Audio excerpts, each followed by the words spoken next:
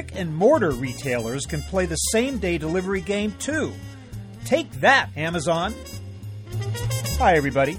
I'm Bob Bowman, managing editor of Supply Chain Brain, and this is the Supply Chain Brain podcast.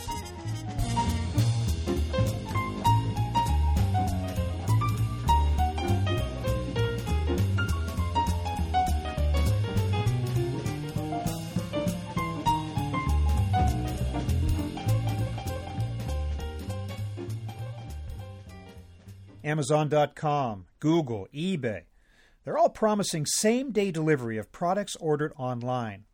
It seems like the death blow for traditional retailers who are already reeling from the challenge of competing with these e-tailing upstarts. Not so fast, though. Old line merchandisers are jumping into the same-day fray. One of the tools at their command is Deliv, a crowdsourced same-day delivery service supporting major retailers and shopping malls. Drawing on a team of independent drivers, Deliv promises to match the same-day option being provided by e-commerce giants in a growing number of urban areas. And because its retailing customers can pull product from their own stores, they might actually have an advantage over an Amazon, which spends huge amounts of money on building giant fulfillment and distribution centers all over the country. My guest today is Deliv CEO Daphne Carmelli. She explains how the model works and why she thinks it can provide scalable, reliable, and high-quality service in competition with the Amazon juggernaut. So here is my conversation with Daphne Carmelli.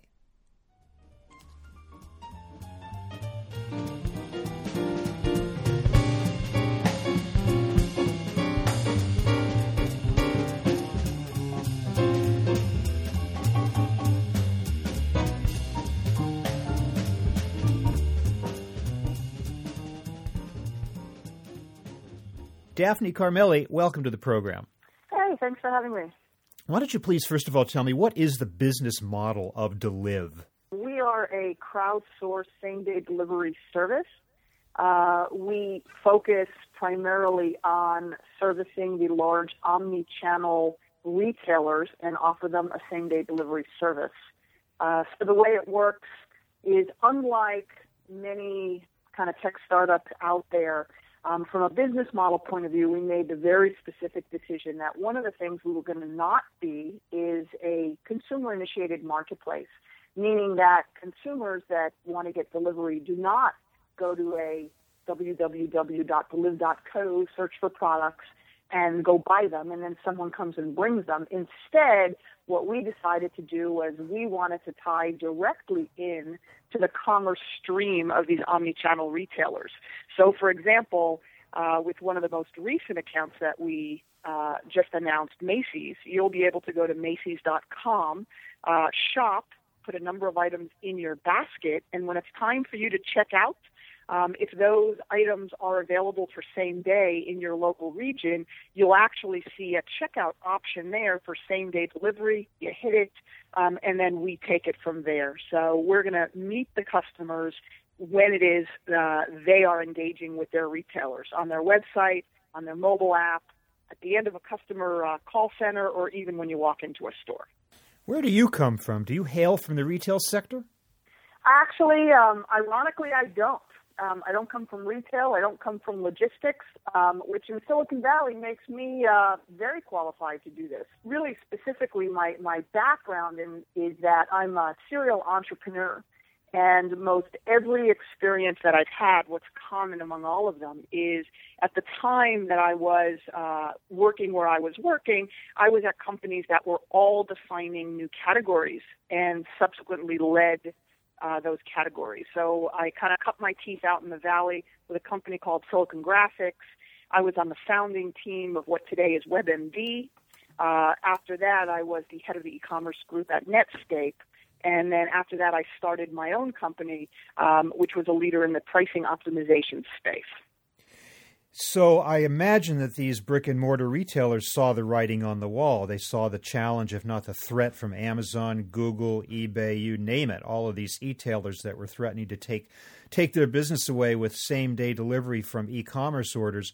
So did you go to them? Did they come to you? I mean, how did you hook up with these retailers and kind of get their ear, so to speak, and the malls too, for that matter? Yeah, so that's a really good question. So, the same-day delivery as a concept is not a new one.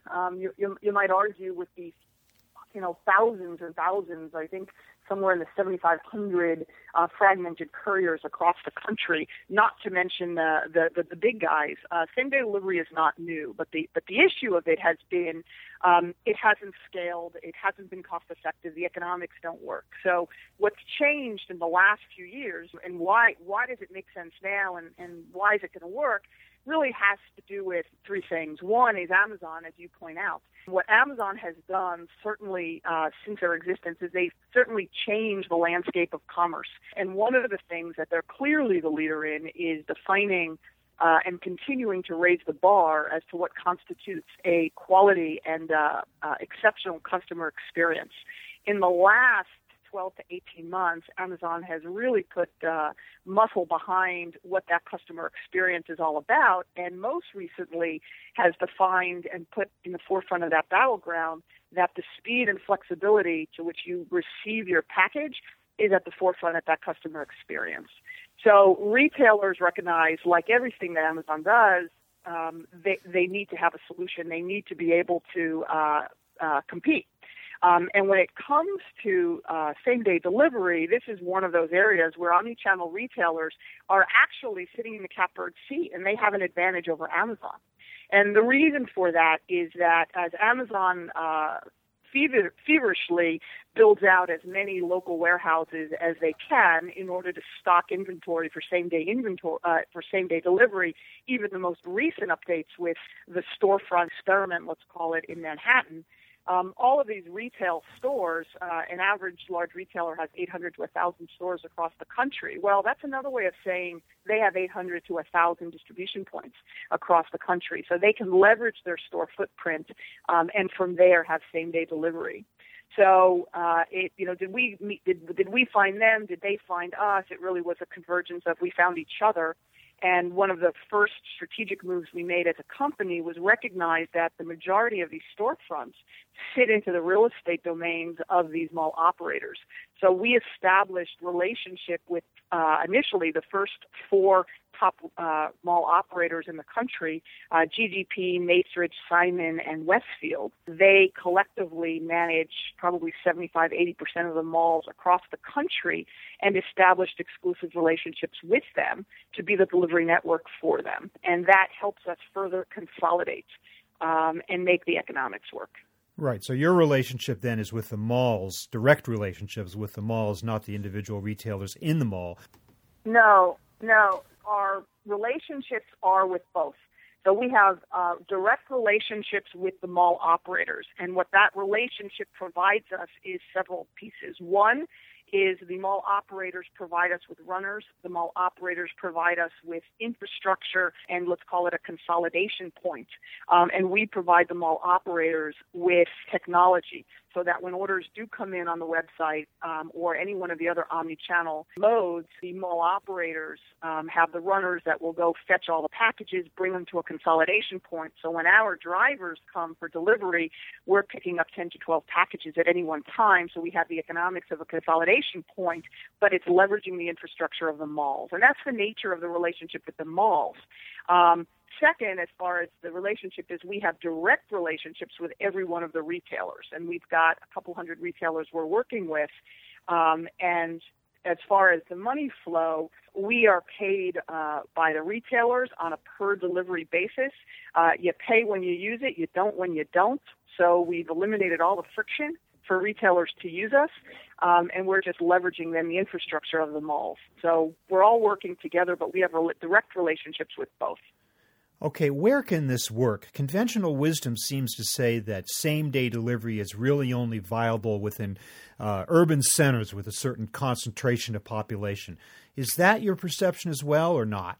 No, not at all. And in fact, we're live in about 8 geographical areas from San Francisco to Houston to New Jersey, in areas, Palo Alto, in areas that are urban and areas that are not.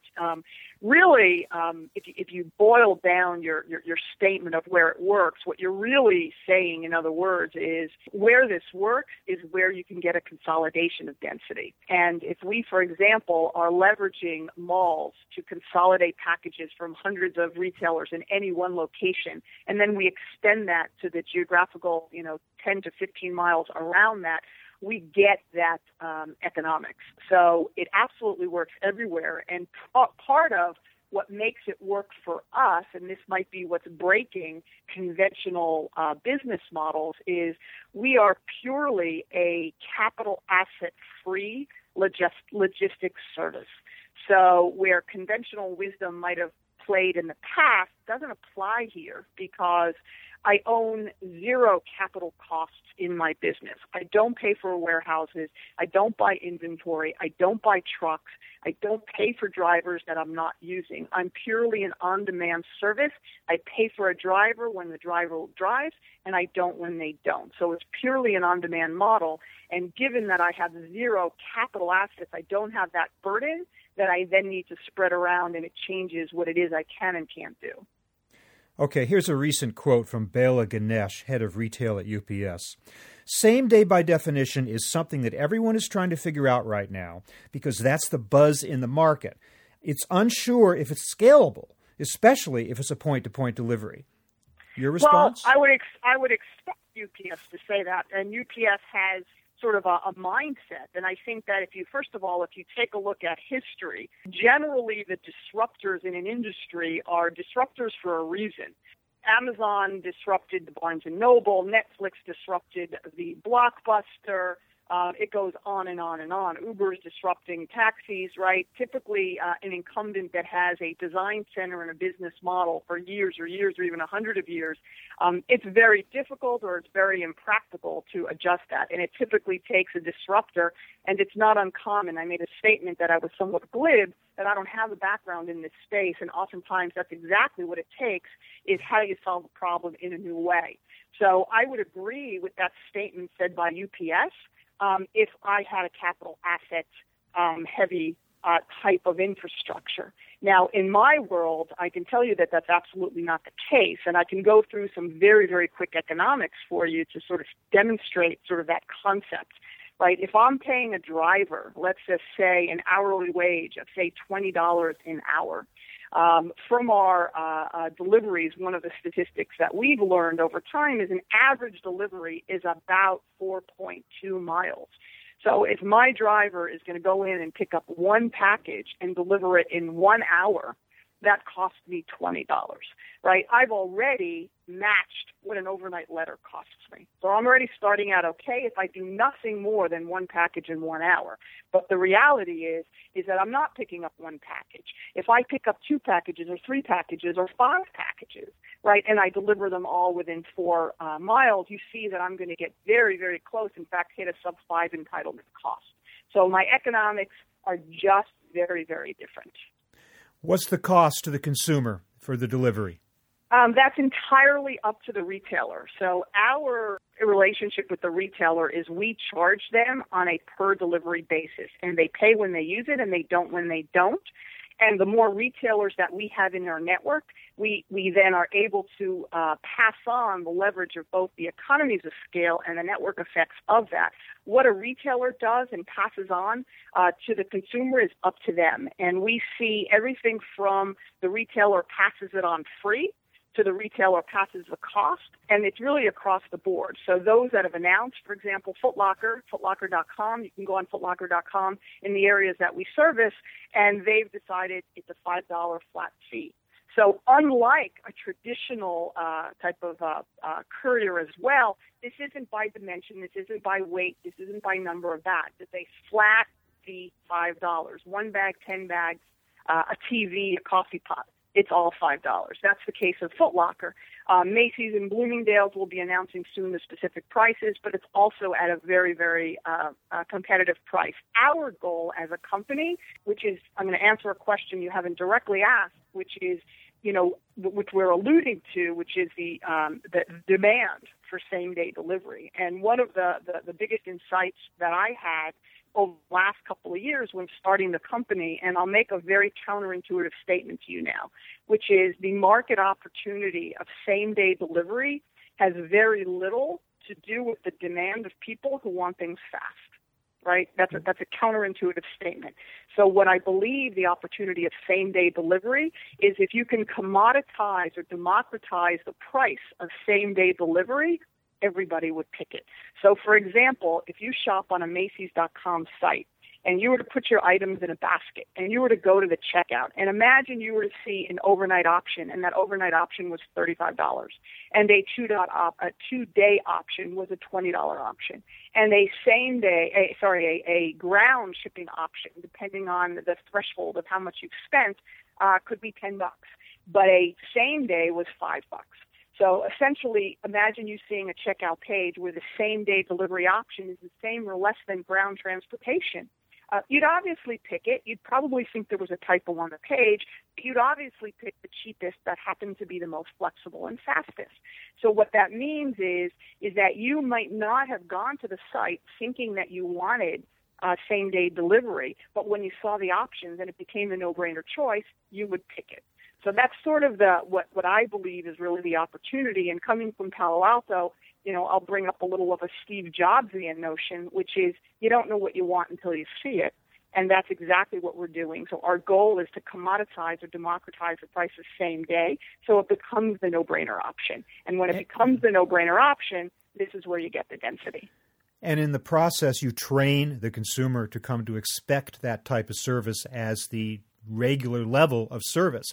In other words, you kind of spoil us to expect same day going forward. Absolutely. I'll use a stronger sentence, which is it becomes addictive, right? And we've seen it, right? I'm an Amazon Prime user. I love Amazon Prime, and I can tell you now, and I'm not alone in this, is when I shop on Amazon, if it's not available on Prime, I don't buy it.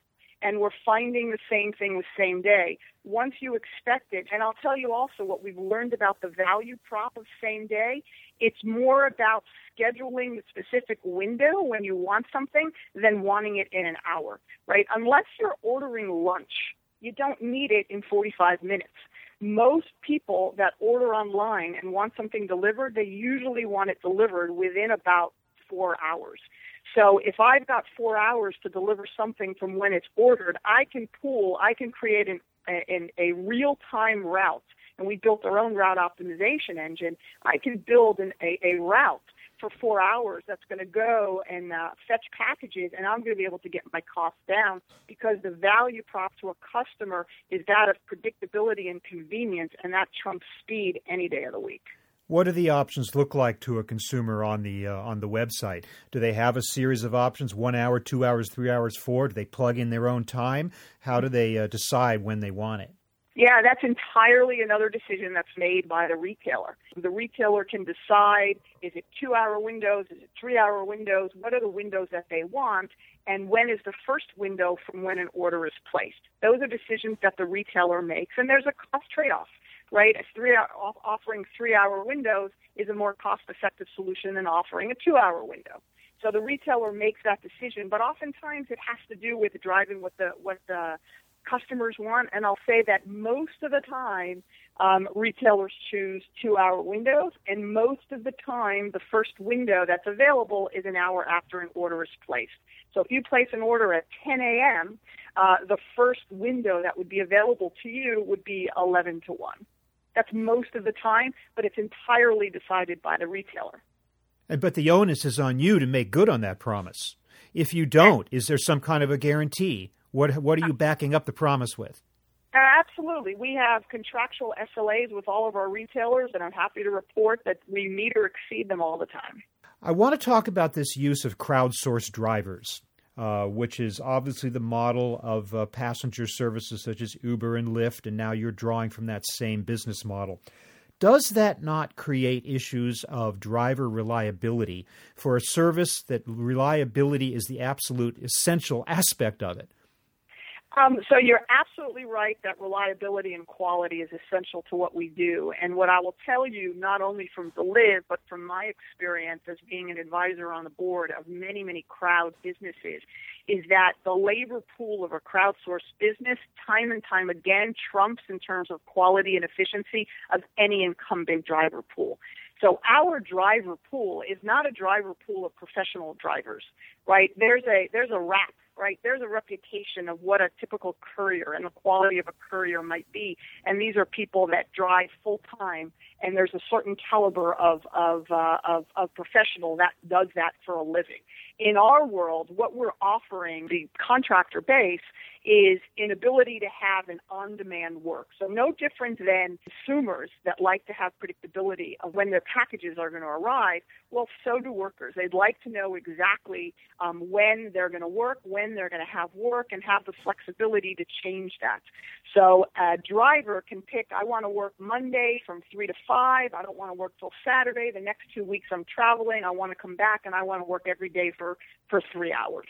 So with that, the pool of drivers that we've been able to build upon they're all professionals. They all have something else going on. This is not a full-time contract. This is not full-time funding for any one of these contractors. We either have full-time graduate students, we have a lot of realtors. In LA, we have a lot of playwrights, we have actors. They're all professionals. The majority of our drivers are college educated. A large percentage of them actually have master's degrees or above. The reason why people are joining are A, they want the flexible on-demand work. B, it's a very communitizing type of service, and they want to be a part of something disruptive. So all in all, the caliber of people we get is much, much higher. You can't even compare them. And with that comes a tremendous amount of reliability and responsibility. And we've been very, very successful with our model. And I've seen this across many other crowd businesses. So this isn't the first time I've seen this. But you and retail are in a very seasonal business. You want those drivers at your convenience and the consumer's convenience, not the driver's convenience. So does that become an issue when you need to scale up or scale down according to the time of year, time of day, time of week? That's the beauty of the crowd business and the way that we build our crowd kind of pools. So we have already successfully been able to support peaks of as much as 22x of a normal daily volume. So in addition to the national retailers that we work with, we've also been awarded the delivery business for 1-800-Flowers in the areas so far where we've been live, have been working with them.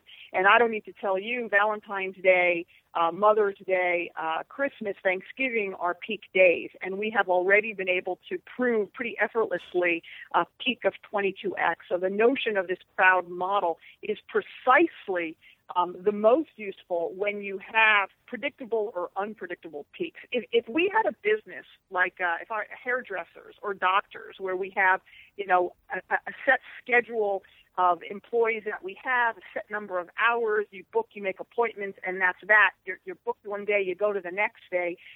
Leveraging a crowd labor pool isn't going to do you any good, right? If you've got a business that's got predictable peaks, Christmas, Thanksgiving, Valentine's Day, well, the crowd labor model helps you support that because what you're able to do is flex up and down without having the capital costs of hiring them being underutilized or overutilized and not being able to support those peaks. And even more importantly, crowd business model works even better if it's an unpredictable peak, such as a Hurricane Sandy or something that people aren't expected. So that's precisely where the crowd model works and pretty much outpaces any other traditional employee model. Are you going to flex pricing as well, the way that Uber does, charge more for certain times of the day and year, depending on demand and how important it is to get it to the customer? Absolutely not. As I mentioned in the very beginning of this conversation, we are not a consumer-initiated marketplace. This isn't a bidding system. This isn't when you're looking, the big difference of the model of an Uber for how we're working. When you're in the Uber model, I'm sitting out on the street, I turn on my Uber, I'm looking for a car. Right? I haven't committed. I haven't bought the time yet. I'm looking for one. And they've decided to use surge pricing, and that's just part of their business model. In our world, the customer has gone to the website, has already purchased something, and we have to deliver on it. Our model is we provide contractual terms to our retailers, and it's a flat fee for those deliveries, and it's not a surge model. That's just not how we work. Okay, 5-10 years from now, I can picture Deliv launching drones off the rooftops of the malls. What about that? Oh, I have no idea. Right now, we're focused on providing delivery services on the ground. So you still need human beings to get the job done. I'll be dead, buried, and forgotten, by the time I think that's happening. But you know what? Power to them. For right now, I'm focusing on traditional deliveries that happen on the ground. Okay. And where are you right now? How many locations, cities, and the like? We're in 8 geographical areas. So we're in Northern California, San Francisco, the Bay Area, L.A., so pretty much up and down California. We're in Seattle, Chicago, Houston, New Jersey, D.C. I think I've got them all. And if we talk a year from now, at the end of 2015, where will you be? We'll be in all the major cities that matter. Well, this is fascinating to see this business model kind of rise up to help the brick-and-mortar retailers do battle with the e-tailers, so to speak. So, Daphne Carmelli, I want to thank you so much for being with us today and telling us the story of Deliv and giving us a picture of another aspect of this same-day delivery mania that retail is getting involved in. Thanks very much for being with us. Thank you.